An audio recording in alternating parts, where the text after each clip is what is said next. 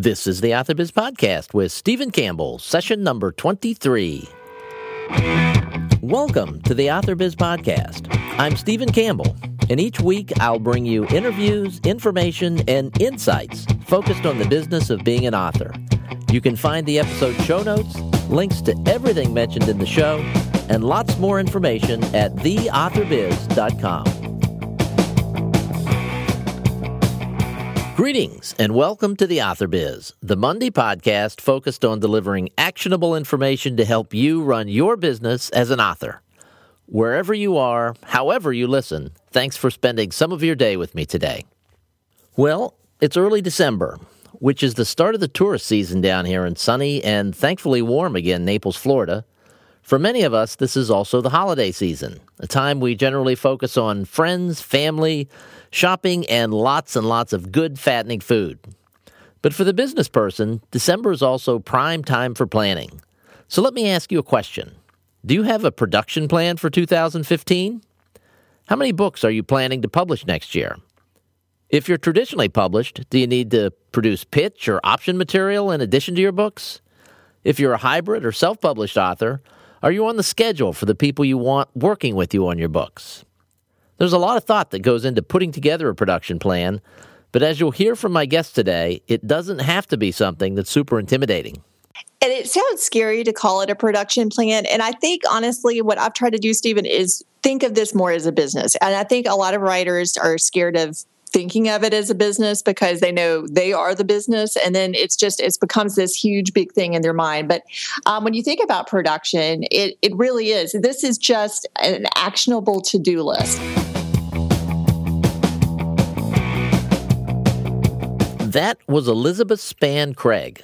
She's a hybrid author who writes cozy mysteries. And about 9 months ago, she wrote one of my favorite blog posts of 2014, which was titled Creating a Production Plan.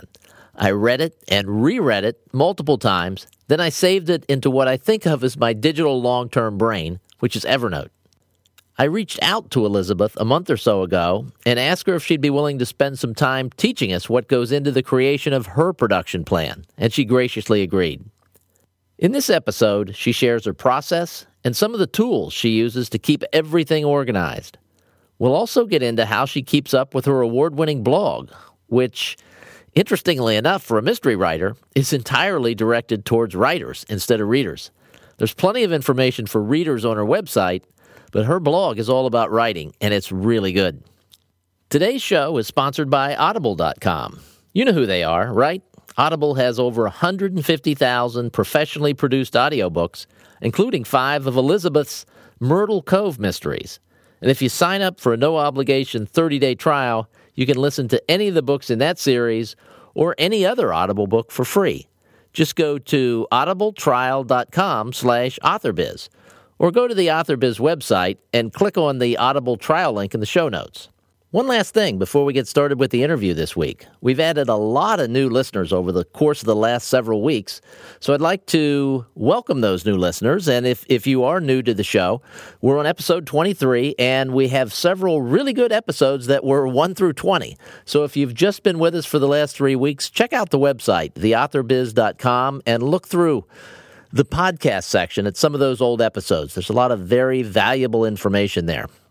One last thing, Julie asked me today, my wife Julie, asked me how many countries I had listeners in, and we're up to 38. The last time I checked, I think it was 19 or 20, maybe 21. 38 is awesome. It's so exciting to have listeners around the world, and I thank you so much for listening.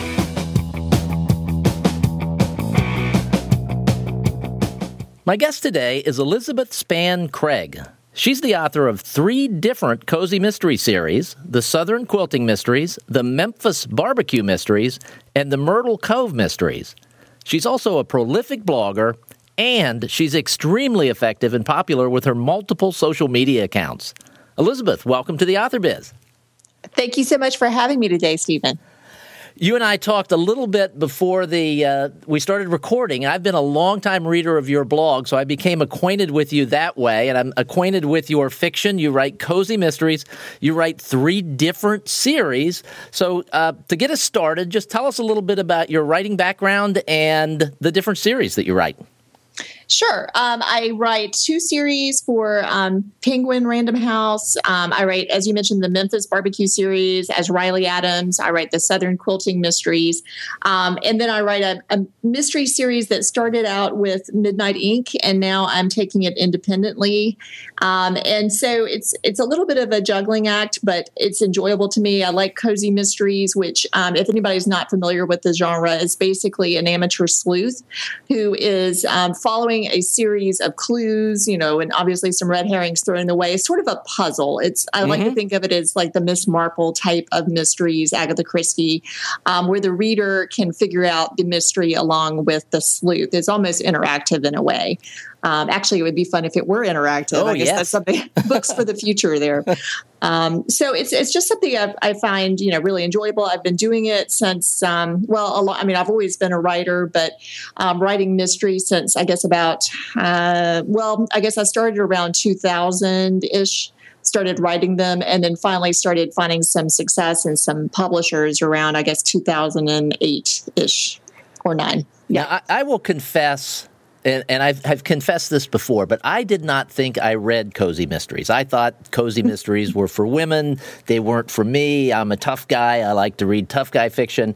And then I started interviewing cozy mystery authors, and they'd mention other authors. It's like, oh, I've read that, and oh, I've read that. And it turns out I've been reading cozy mysteries for years. I just thought of them as traditional mysteries.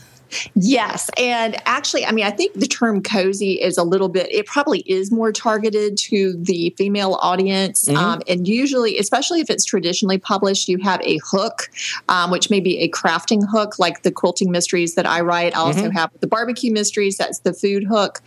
So probably, I would say all of the cozy mysteries fall under the traditional mystery genre. It's just that cozies in particular usually have a hook to go with them. Now, the one that I do that is now done independently has no hook, and maybe that's why I'm writing it independently. Maybe that's why my publisher dropped me. There was no cooking going on because Myrtle burns things. And it's sort of the anti-cozy. And so that may be why I self-published that series. Well, my wife famously reads no fiction at all. She says she reads no fiction at all. And when I ask her why, she said it's because I hate all the murder and swearing and all the stuff that's in the books that you read. And I said, oh, you should read these books. And I started giving her cozy mysteries. So now she's a big cozy mystery fan, and we actually share some of the same books. Oh, that's fantastic. I'm glad you converted her. Yes, there is absolutely nothing objectionable in most, 99% of the cozy or traditional mysteries. You can't find it. I started out with a little bit of profanity in a couple of series, and then readers were like, I didn't really appreciate that. I said, okay, it's gone. I'm very responsive to what readers want. So, readers aren't fond of it, so it goes real quick. So you're what we call a hybrid author. You self-publish some things, and you're traditionally published, and you've got the traditional publishing schedule, which is oftentimes once a year.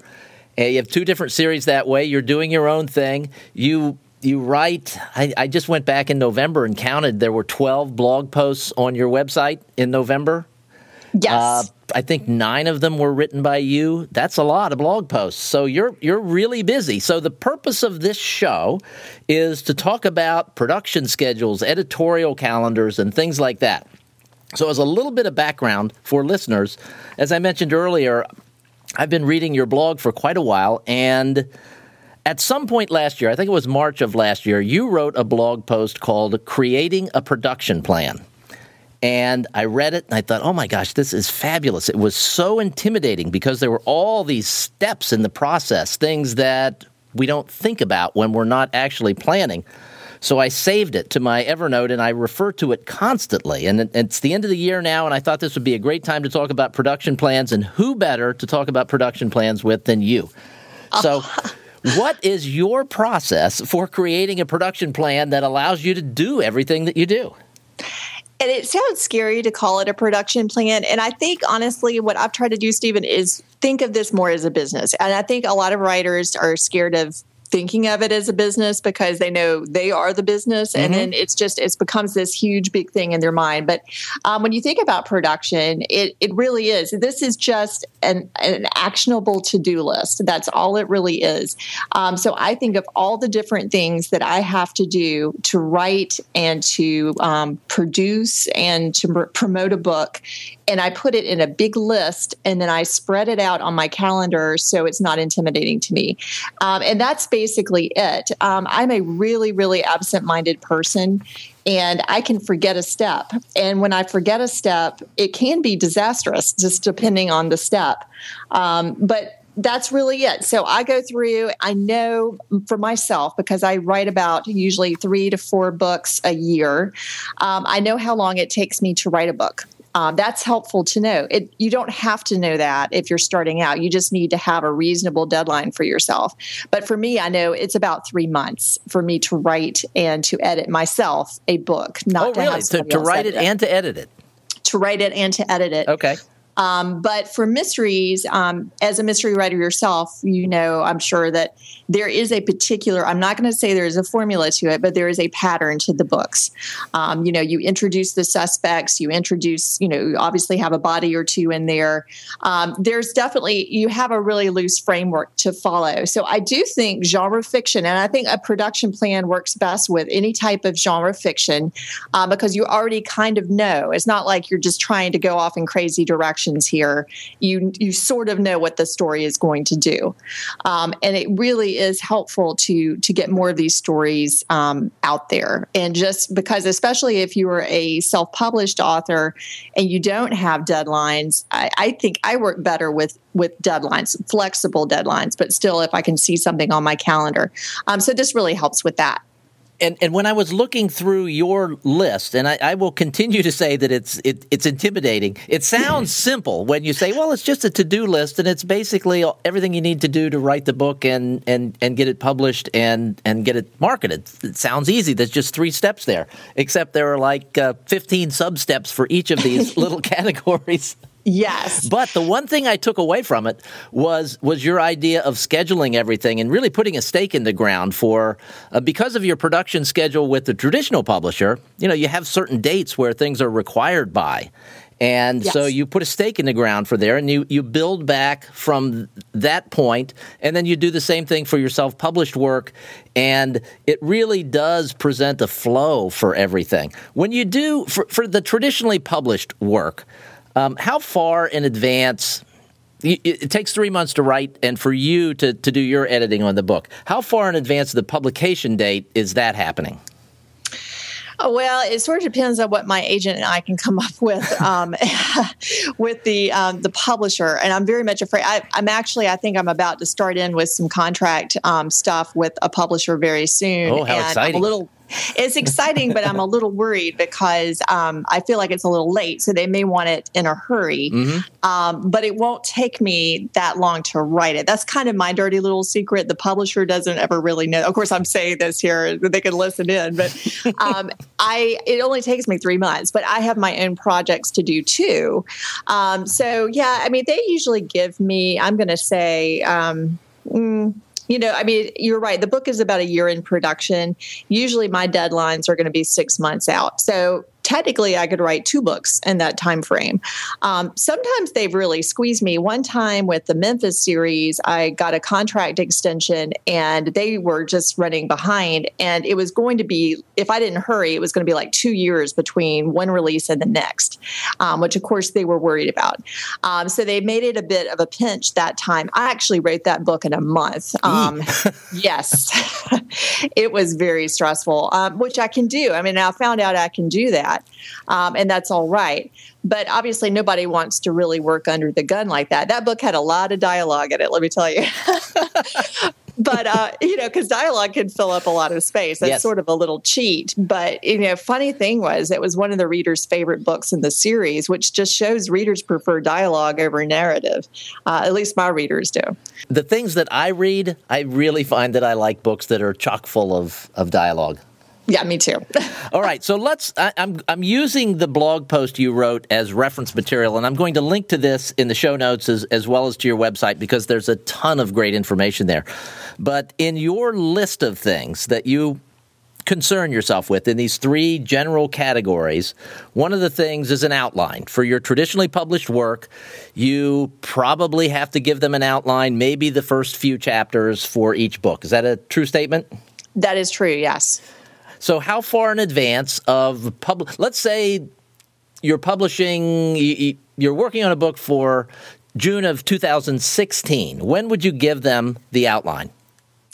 Well, actually, that's kind of what I'm doing right now. Okay. And that's part of when also usually if you're a traditionally published author and you're trying to sell them more books in a series, then you do a pitch. Mm-hmm. And the pitch frequently includes an outline. Right.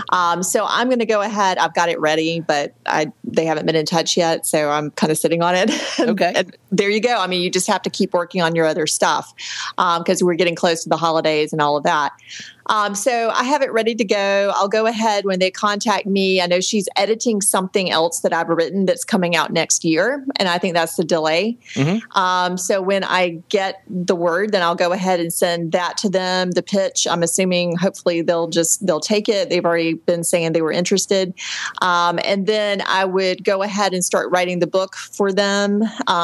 Sometimes I'll deliver it a bit early. I mean, I certainly wouldn't deliver it 3 or 4 months early because then I feel like they might always expect that I could write it that fast. You just don't want to build in that kind of expectation.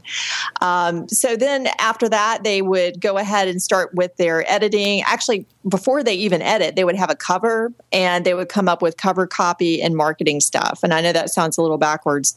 Sometimes I've had a cover before I finished the book, honestly, Stephen. Mm-hmm. And it's a little bit intimidating when that happens. They wrote the back cover copy because I told them with the outline what I was planning on writing, and they wrote the back cover copy and there was the cover. So I was like, well, that better be the book that I write. I need to stick close to the outline.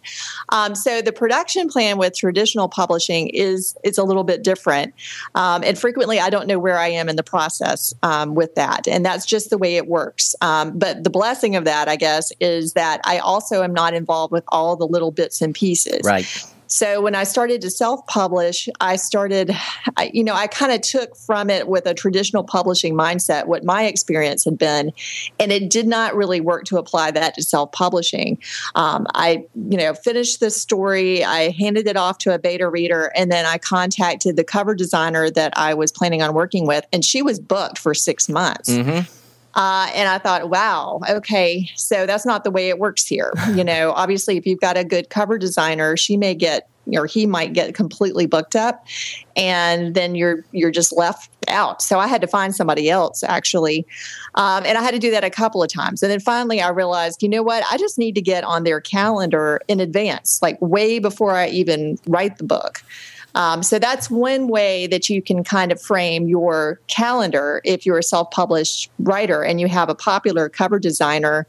It's always a good idea just to go ahead and get on their calendar. And that definitely helps you with your deadlines because then, at least I need to have the back cover copy written before I have this meeting with this cover designer. And that was one of the things that I found so instructive with this post that you'd written was the whole idea that once you get that stake in the ground, that I want to be able to put this book out on this date. Then you can work backwards and you have all these things like cover design and back cover copy and marketing and even things that you mentioned in there that a lot of people wouldn't think of, like setting up ACX auditions if you're going to have an audio version of your book. Yes. And yeah, go ahead. It's a good idea. And you've got editors, formatters. You mentioned the cover designers. There are all these people that work together in your team to make you look good with this final product that comes out, and you've got to be on their schedule. And if one person can't do it in their allotted slot, it's a problem for you, I would expect. It would be for me. Yeah, it's a real problem. And it becomes a problem, a public problem, because that's something else is announcing a release date, which a lot of authors do, and which I certainly did before, because I always had one with Penguin. And so I thought, okay, well, I'll just let readers know. Let's take this March. I had a book that I was expecting to come out in, I think I said it was going to come out in late February, and it didn't. And that was my screw up. It was the designer was booked. The formatter was on a boat.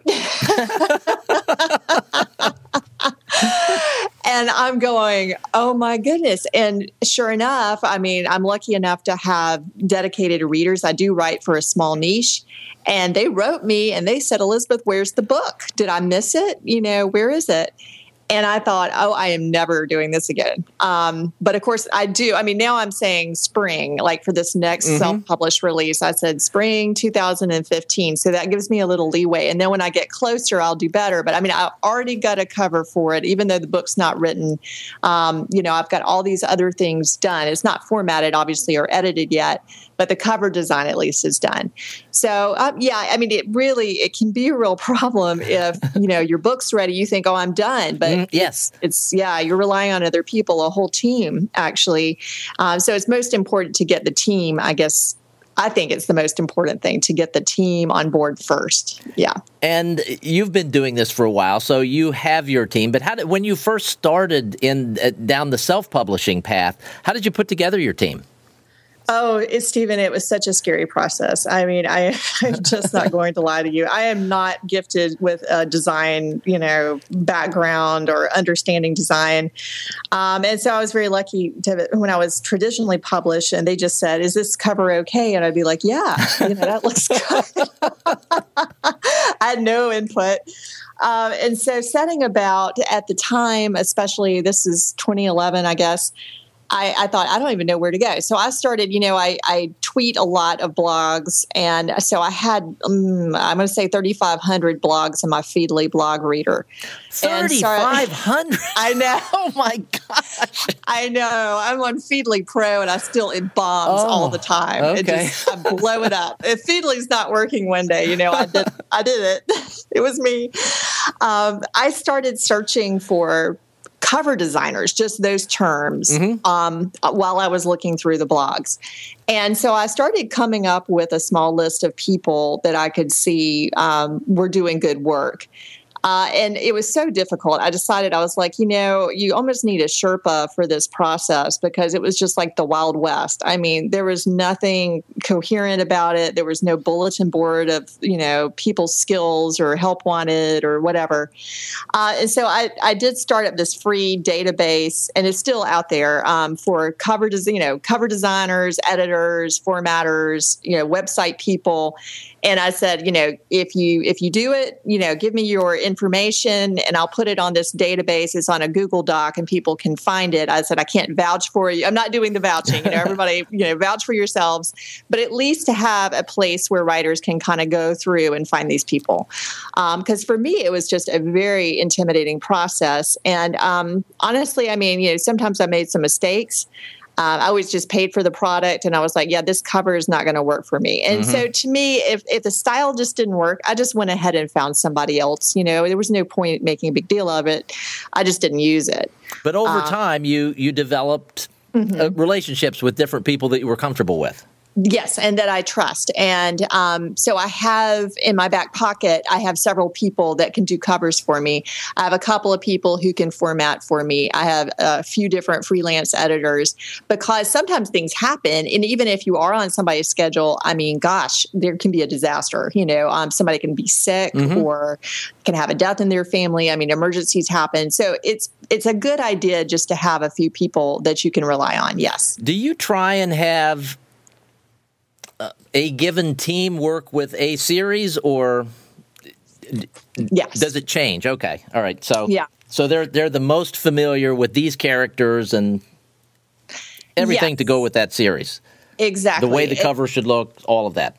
Right. Now, with covers, I mean, to keep a brand look, you still can, if it's a good designer, they can pick up on, the design elements. And I would also make sure, obviously, when you're buying cover art, make sure that you own all those design elements. Like the first time that a designer told me, she was actually going into publishing herself. And she said, Elizabeth, I can't do covers for you anymore because I'm just so slammed. But here are all the different elements that were put together, for your covers. She said, this is like the font that I was using, all these different things. And so I was able to transfer that to different designers, and they've been able to help me with those building blocks. So it is important to be able to find a designer who can work with those types of elements and that you own them and own the rights to be able to use them. Yeah, that's an important point and something that I would not have thought of. All of the elements that go in. My wife does some of the Adobe things, and it's just beyond me. And, and all of these elements and all of the things and I'm used to Word. It's like there are 25 fonts or 50 or 1,000 or whatever it is. But in Adobe, there's a gazillion. Yes, definitely. And I didn't know all the, and there are all these files. And so I guess it's PSD, they're all in PSD or whatever. And so it's Photoshop design, I guess. So I've just got a whole Dropbox full of that stuff, and I don't know what to do with it, but boy, they do. So that's great. Okay. So you've got this team of people and you have a schedule. Yes. So then you're essentially managing this team. So person A needs to have their work done by their deadline so that person B can start their work, et cetera, et cetera. There's some of the stuff can be going on simultaneously, but some of it, like the formatter can't do her work until the editor finishes his work. Exactly. And really, the formatter, he likes to have the formatted cover files as well. So he can, if they need to be slightly changed for various formats, then he does that too. So he's really the last person. And so, I make sure he's not on his boat. So how do you manage all of this? Because you've got, some of the books are traditionally published, so you don't have to manage everything there, but you still have responsibilities. Do you have like a big paper calendar hanging on your wall that you keep looking at, wondering if you forgot something, or is it Google Calendar, or what do you use to keep everything going?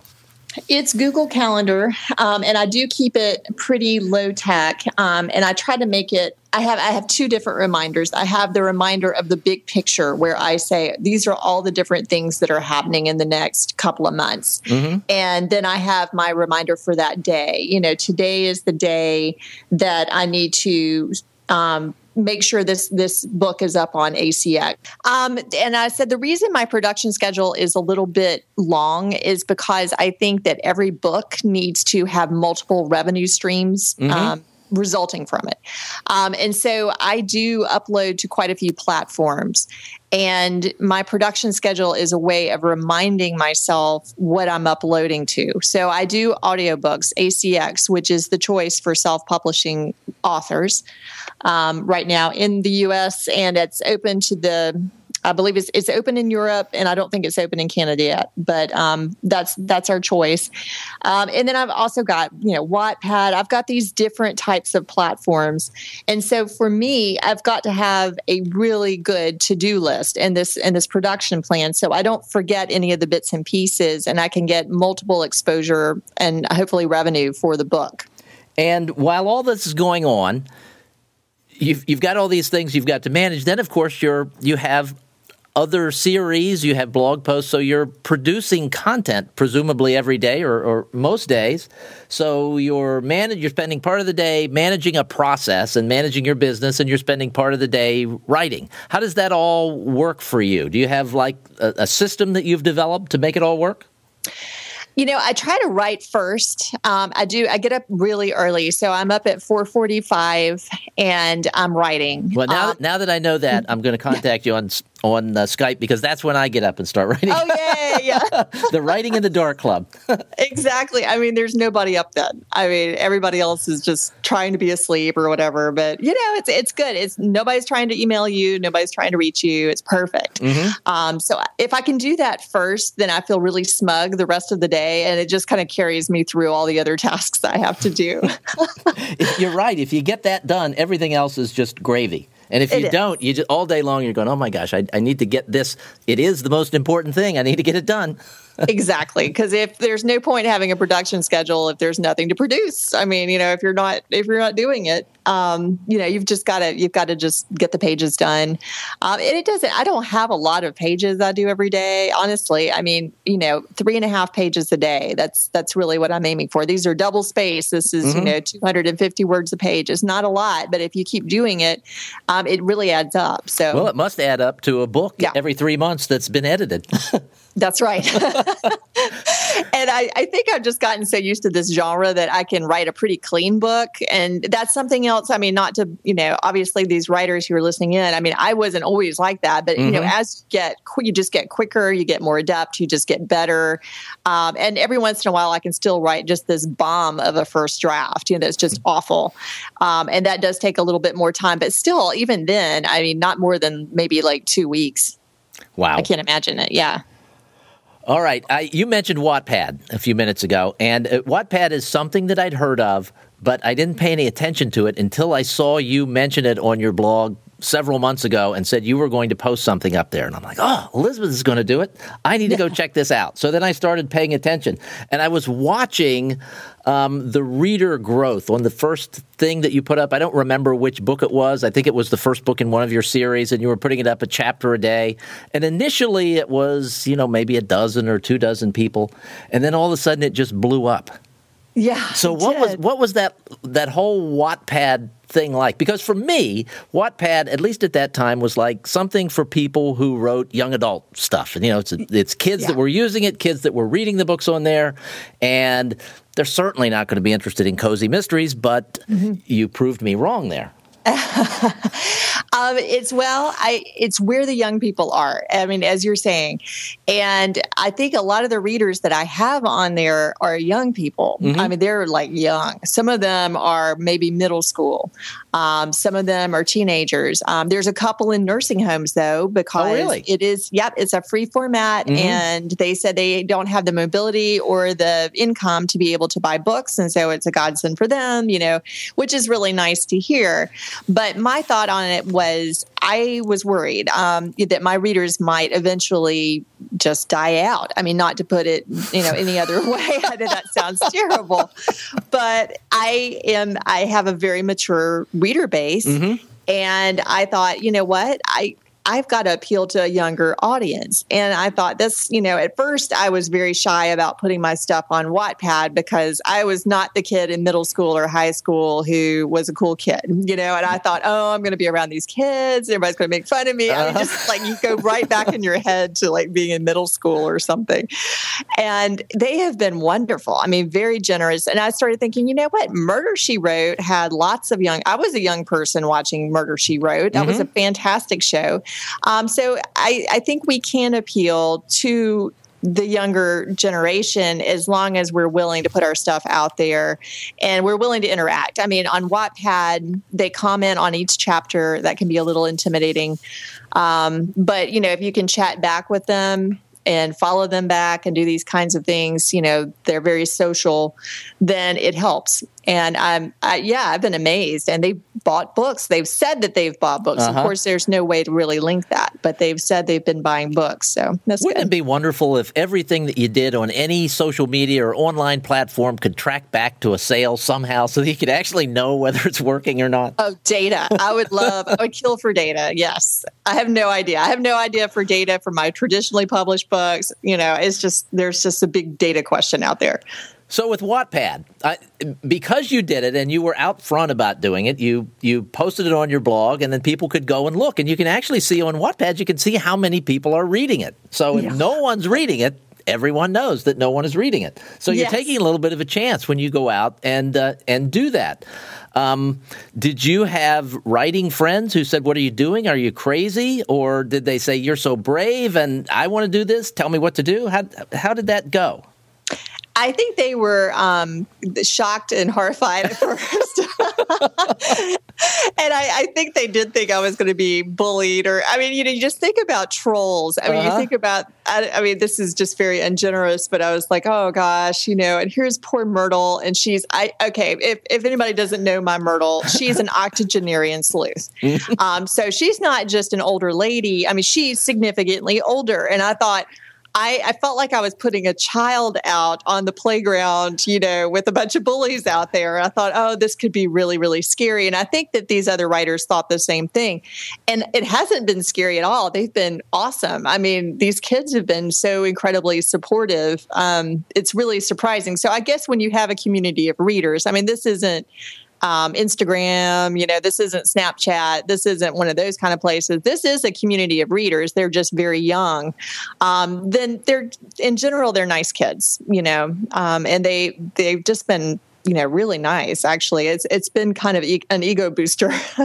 I've seen some things there that I have read, and a lot of people will just they almost do live drafting there. Yeah, so some of the stuff is pretty raw, and you read it, and the comments are incredibly positive. Yes. So I think you're right. I don't think there's a lot of trolling there, and I think people are just happy to have something to read they don't have to pay for.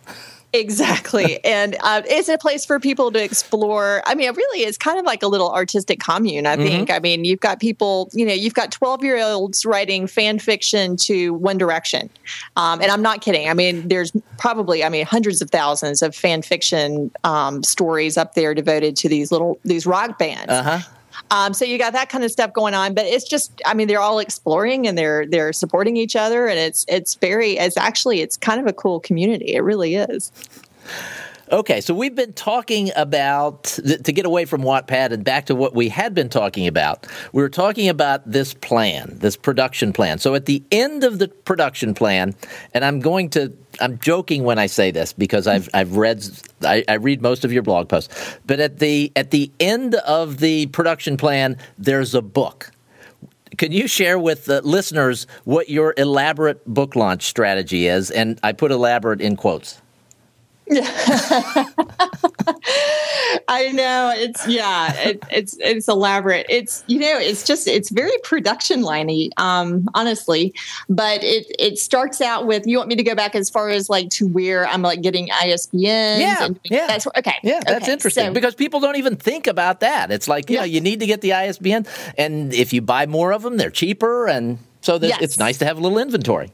Yes, you can buy in bulk, and each format that you have for an ISBN, you have to have a separate ISBN. So you have to have one for EPUB, which is Nook and Smashwords and those types of things, and you have to have a separate one for Mobi, which is Amazon, and you have to have a separate one for ACX, which is the audiobook. So I buy them in bulk, which is a bit cheaper. I know people say, well, why do that? But to me, I'm sort of old-fashioned for one. I just feel like, if I'm putting a book out, I need to have an ISBN for it. I would like to be tracked. I would like my sales to be tracked. Yes. For one. For another, I want to be the publisher. I don't want Amazon to be the publisher or Kobo to be the publisher. I'm the publisher. So I want to be able to completely own my material. So that's important to me. So I go ahead and I go on to the site Bowker, and I assign the ISBNs online. It takes, not very long. It takes just like maybe 7 minutes for each book. How many do you buy at a time? I don't mean to interrupt your flow here, but I'm curious. Gosh, I think it's sold in batches of, is it 15 or 20? I get like 15 or 20 at a time. All right. Yeah, it's like if you buy one, they're really super expensive. And the more, I think it goes up to 1,000. You can get 1,000 for $1 a piece. Right. Yeah. I want to say that usually when I buy them, I'm spending usually about $200. Okay. I think that's usually what I'm spending. It's not bad. And so then I have that. And at that point, I go ahead and make sure that I should already have a cover. I get the book formatted. It should have already been edited a couple of times. And then I start putting things up on different places. I go ahead and put it on Smashwords, Nook, Kindle, Create Space, because I like to have a print copy. A lot of readers are still wanting to have print. And I made a mistake originally and didn't have my books in print and started hearing from people. So I went ahead and made sure that they were in print. And for Create Space, I order a proof ahead of time to make sure that the book looks good before I, put it up for sale. I also have ACX up for audition. That is my audiobook. And I have a narrator that I work with now she's done several books for me. But the way that works, I do the royalty share program. So she and I split the royalties 50-50. So I don't have to pay her up front, which, is just kind of cost prohibitive for me. It would be a couple of $1,000s. So that works out really well. But what ACX does in the meantime is they give her a stipend for her work. But they usually only do that. I have to email them to ask them to do that. And they like to see sales and reviews. And so I usually wait about a month after the book has come out before I put it up for audition. So that way their reviews, their sales numbers are good, usually for the book. And ACX sends her a check. So she can have something, obviously, because royalties, it takes a while for those to come in. But they don't do that for everybody, right? So it's not just like you send an email and ask them, hey, will you send my narrator some money? They don't just automatically do that. It's got to be a certain level of success, and that's what you're talking about with reviews and sales and things like that. Yes, yeah. And honestly, I mean, I don't even know if a lot of people know about that, honestly. But yeah, it does definitely help. I mean, if you're enjoying moderate success, if you have a good number of reviews, they do it. I mean, they're absolutely happy to do it. They don't tell me about it, but she ends up getting a check and it works out really well. And I don't feel so bad about, obviously she doesn't see any money for months. And I don't either, but I'm already getting income from the other formats of the book. So it doesn't really matter for me. So I have ACX going on. And then it's more like all the little bits and pieces that I have to do, like update my bio. My bio needs to be updated. And now I'm like, I think I'm just going to say that I write these series and not start listing these, the specific last releases or whatever, because I mean, if you write 3 or 4 books a year, that's kind of a chore. Right. It's kind of a chore to keep up with it. And it's everywhere. It's your website, it's Amazon, it's Nook, it's everywhere. So there's a lot of places to update it. Yeah. It's Amazon author page. It's all of those places. Also, the big thing here is the newsletter to our readers, the subscribers to our newsletters, the big fans of our books. That's so important. And for so long, I just ignored, setting up a newsletter list. And I'm so glad that I started doing that a year ago. You just started a year ago? I know. I am so impressed with everything you do. Oh, okay. I cannot believe that you haven't been doing that for 10 years because everything you do seems to be perfect. But that's funny that you just didn't do that. That was the number one thing you're supposed to do. And I kept reading it. And, Stephen, I think it's because, honestly, with readers, I'm shy. I really am. I am not shy with writers, and I'm not a shy person out in public. I'm just extremely introverted. But with readers, I just was like, oh, they don't want to hear from me, And I kept reading people saying, back in 2009, you've got to have a newsletter and, just set up a MailChimp and see who signs up. And if they sign up, they want it. Go ahead and send something out to them. And then for a while, I just collected names and email addresses, whenever they signed up, and I didn't send anything out. So that's a big hurdle. It's not just you. There are a lot of people that have to overcome that hurdle. And as a reader, I'm primarily a reader. I've been a reader since I was 5. And as soon as I could figure out when new releases were coming out, I would put it on a calendar so that I wouldn't miss something. And when I could start signing up for email lists and be notified by the author that there's a new book, that was like nirvana. Yes. And so then I would go to a favorite author's website, and there's no email sign up form. Oh, my God. What am I supposed to do? Go to the bookstore every day? It took me forever. I mean, after that, for a while, I would just have my top readers, they would start just emailing me, saying, when's the book coming out and stuff. And I would kind of prevaricate. I'd be like, oh, I think it's coming out around this time, And then I thought, what on earth am I doing? I've been collecting names, on a MailChimp or whatever form for like 2 years. I've not sent anything out. And then finally last year, it was December of last year, I sent out my first newsletter. And I was amazed how quickly, the sales spiked. You could see the sales spike when I sent out the newsletter. It was just dumb. I don't know. It was a dumb thing. That was one of my number one mistakes. Now you do 2 things. You do a number of things really, really well with your website, which is fabulous. But you've got 2 separate email sign-up forms. One is to sign up for your newsletter, which is to be alerted when there are new releases or whatever you choose to share with your readers. And the other is to sign up for your blog for people who don't want to check the website every day or who don't use Feedly like we do. They just want to get an email message. And very few people do that. That was pretty darn clever. Well, thank you. I was worried again. I'm always so worried about trespassing on the readers. I don't want to create any problems for them. And because I do so much with writers, I was worried that readers would try to sign up for, information from me about my books, and I'd be like inundating them with, how writing craft tips and, stuff like that, writing publishing news stuff. And so it was more just out of my concern that I was going to send them something they didn't want. But it's worked out really well. I think only one time has a reader contacted me and said, you know what, I signed up for the wrong thing and I can't figure out how to get unsigned up, So it has worked out really well because, my blog is for writers. I mean, very rarely do I have, I'm going to say never. I never have anything on my blog for readers. I looked really hard today to see if there was anything there, and I couldn't find anything. There's nothing there. I just talk to my writers, But your friends. website is set up for readers. If you go to the website, here's where you can buy my book, here's where you can get the latest news, here's where you can sign up for the newsletter. So all of that information is there, and your blog is almost separate, and it was separate at one time. And then you combined it with your website.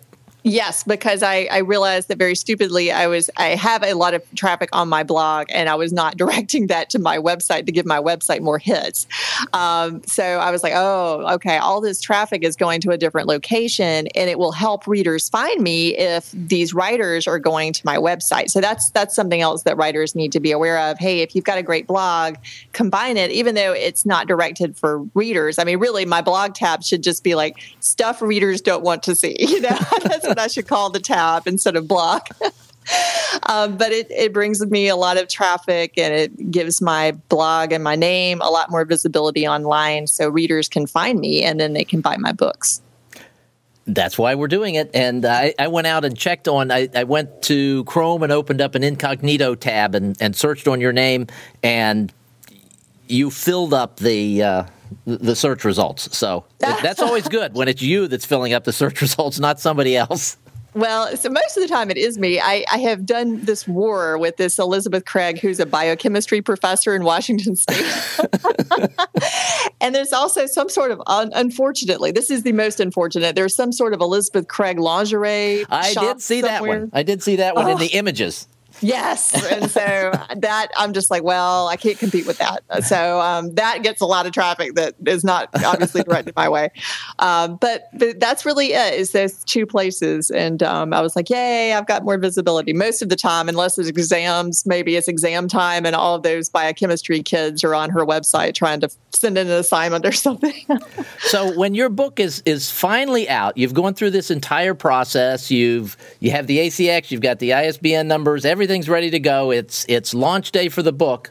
You send out an email message to your newsletter, or maybe you sent that out earlier so that people could pre-order.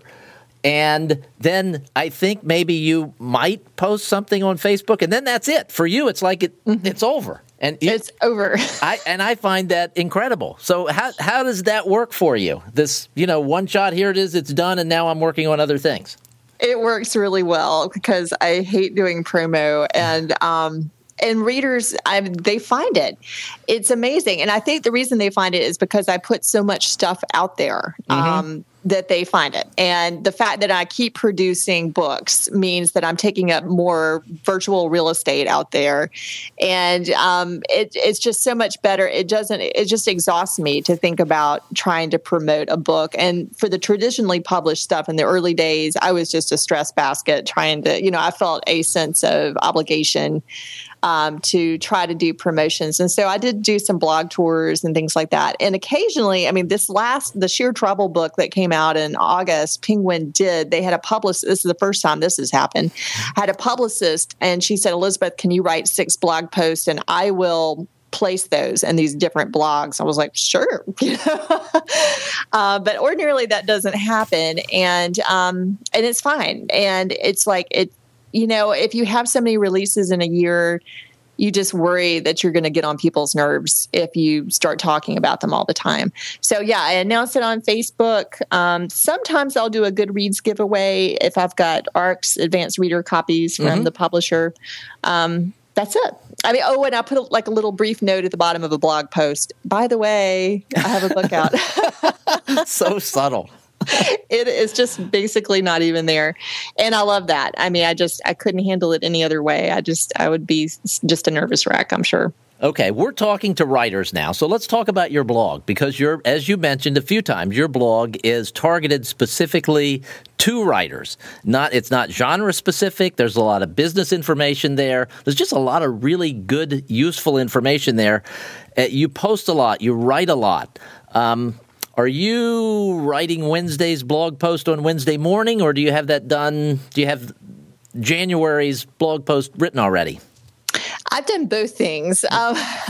Right now, I'm kind of running behind, and it's because I've got a lot going on right now. Like I said, I was outlining the 2 books, and then I'm writing 2 books simultaneously right now, which I never do, but I'm doing it right now.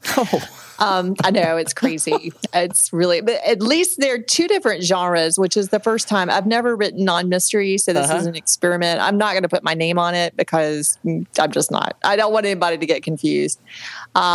But I've got so much going on right now that I've got a little editorial calendar for a blog post, but basically I put it on my Google Calendar and I write down blog, and then I write down ideas, and then I have all of my kind of blog theme ideas for what I might want to do for the next couple of months on there. And usually it takes me, honestly, usually no more than 45 minutes to write the blog post. And I don't know if that's just really short or really long, but to make it thoughtful, it takes about that long for me. But I'm a pretty quick writer usually. And the things that I'm dealing with my blog is mostly just struggles that I've got and my thoughts on the struggles that I'm having with the business end, with the writing end, things that I've had issues with that I've tried to resolve or found ways out of, and just kind of presenting them to other people and saying, this is what I did and this worked or this didn't work.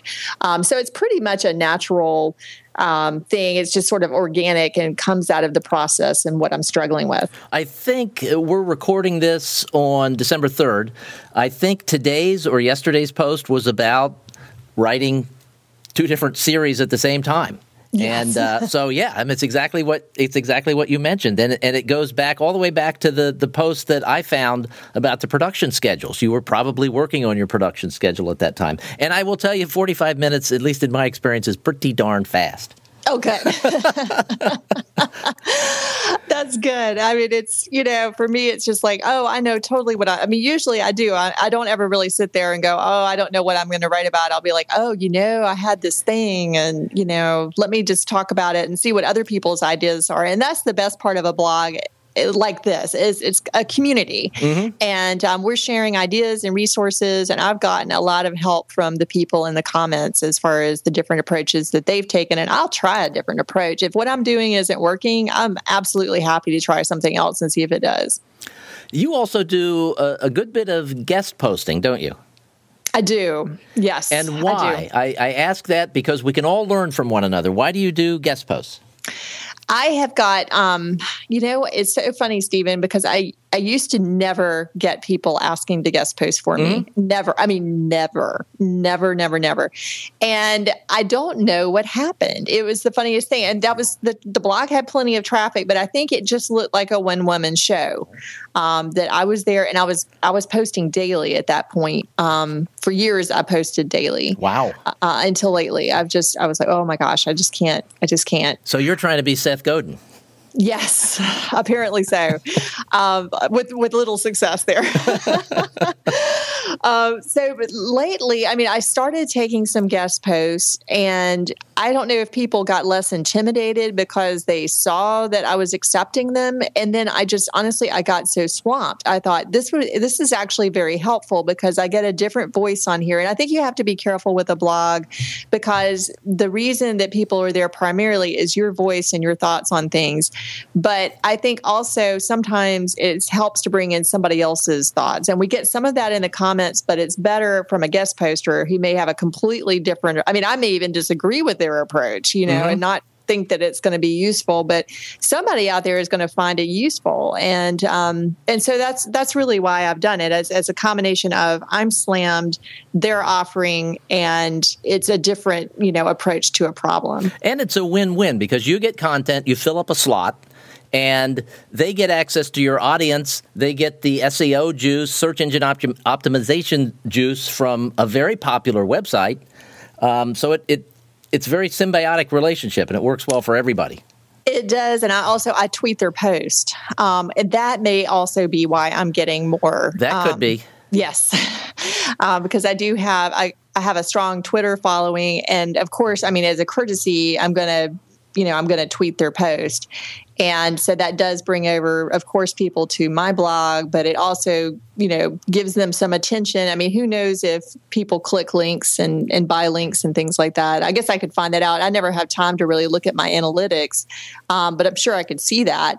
But in theory, that's what readers could be doing. Yeah. Now, you have very specific, let's dig down into social media a little bit. You mentioned Twitter. You have a very specific use for your Twitter account.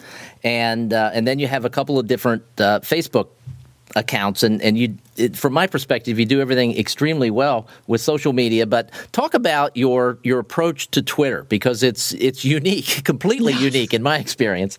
It really is. As I think I mentioned to you before we started talking officially online, is that I've had publicity people, PR people, to email me and go, "We are just fascinated at our company at what you're doing on Twitter. Are you getting sales from what you're doing?"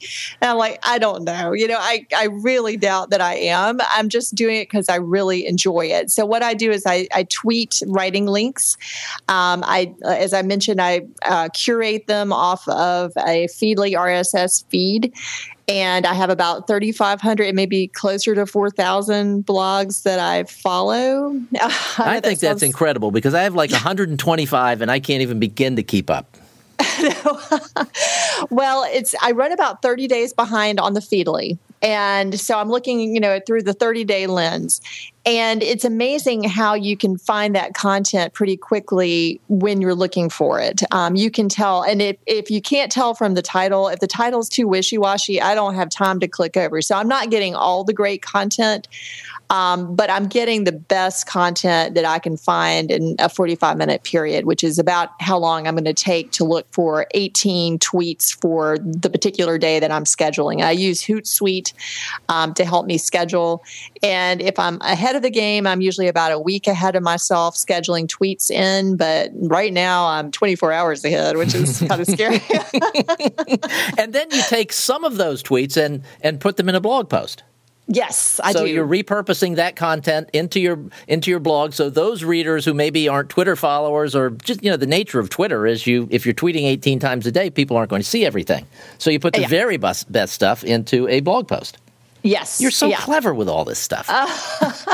And I'm wondering if it's accidental or if it's cleverness. I did realize that Twitter is so ephemeral that even if you are following me on Twitter avidly, you're just not going to, this stuff just goes poof, and it just disappears. Mm-hmm. So I liked the idea of bringing the people over to my blog, obviously, to look at it on Sundays. And so I do have the Twitter roundup. And then I kind of was online and I was worried about, the fact that all this wonderful information, how do I make it so it's searchable, and what can I do with this? And then a software developer about, and I'm bad with time. This might have been 5 years ago. Wait till you get a little older. It expands. If you think it was 5 years ago, it was 20. It was a long time. Yeah. It's been a while. Mike Fleming, and he got in touch with me and he said, "You know what? I can make a search engine out of this." And I said, "That's great. As long as it can be free, that sounds good. I just want to be able to make it so the content's searchable, because it's so great. There's so much great stuff out there." And so there's now over 30,000 links that are in there. I know that just seems crazy, of things that I've handpicked, on any topic, you can think of, from publishing news to writing craft type stuff. So it's all in there, and writers can find it. And it's something that has really helped me to learn and to be on top of things. And just to kind of, I'm not some sort of tech wizard here, but I was like, all these basic concepts that I read about over and over again, after a while, it gets in my brain and I'm able to follow, the advice. And I think that does really help me, except for the newsletter, which for some reason I was strangely resistant to. It took a lot more taps on the side of the head for that. But absolutely, you are so generous with all of this. You find all this information and you share it with other writers who are more than likely not your readers. And Right. it's just purely an act of generosity. And as one reader of yours, I thank you for it. And people, if you're not familiar with Elizabeth's blog, you really need to check it out. What's the best way for people to keep up with you and your work? It's definitely on the website. So it's elizabethspanncraig.com. And there's my blog and all of my contact information, is linked to me from there. Well, thank you so much. You have been very, very generous with your time today. Thank you so much. I enjoyed it, Stephen. Thanks for listening to the AuthorBiz podcast at www.theauthorbiz.com. If you'd like to find out more about the show or anything we mentioned, just check out the website. You can also subscribe to the podcast at iTunes. If you have comments or suggestions, please leave them at the site, or you can email me at authorbiz@gmail.com. Please join us again next week for another informative episode.